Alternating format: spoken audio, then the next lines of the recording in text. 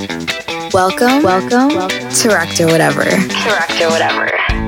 You're here listening to your host, Don't Forget Sauce, here to give you the behind the scenes access to DeFi and Web3.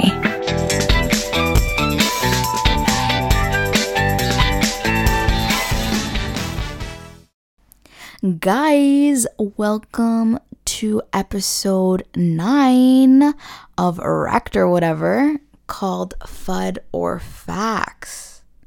Thank you guys for tuning in once again. I appreciate you because you could have been anywhere else, but you're taking the time to listen to me. But yeah, guys, hope you're all still buckled in during this bear market. I know the little relief pumps are nice, but we still don't know what will happen with these upcoming weeks. But we know why we're here. I hope you know why you're here. But this episode, I'll be discussing the misuse of terminology, thinking for yourself, and ultimately deciding why you're even here. And when I say the misuse of terminology, I mean calling someone a fudder just because you heard it from somewhere else. Majority of people never even took the time to Google what some of these things mean. So I'll tell you what FUD means. It means fear, uncertainty, and doubt. And to put a competitor at a disadvantage. Sometimes in this space, for example, there will be times where people start to question certain projects or tokens that were invested in because things aren't adding up. Whether that is due to things that are found on Etherscan, like developers cashing out millions and dumping on their holders, or just the blatant mismanagement of funds. Blatant mismanagement of funds, for example, could be when founders say they used $200,000 for promotions and all they did was print stickers and paste them on walls. The bullshit you come to find out when it's a bear market and you were standing tall and being a gatekeeper for some of these tokens or projects is actually hilarious. Because, let's be honest, in a bull run, no one is combing through this shit because nothing seems wrong. And nothing seems wrong because your money's up and you think nothing matters. You're given excuses that somewhat add up, but you're not yet suspicious enough to research because you see an insane amount of profit and you're like, why are these people saying things? Maybe they're fudding. Well, did you take a chance to see that long ass Twitter thread or YouTube video of founders getting exposed? Or were you so blinded that you just didn't care? And this space gets so toxic at times because people are vilified for literally doing their own research. If someone took the time to research something and they have a question, let them ask it. No one in this space has the right to tell anyone when and when not to speak up or ask certain things.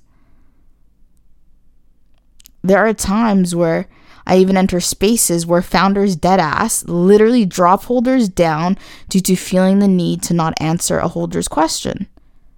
They themselves say, "You're making people feel uncomfortable," or "that question was already answered." Well, hey buddy, if the question was already answered, it won't be too hard for you to clarify it again, now would it?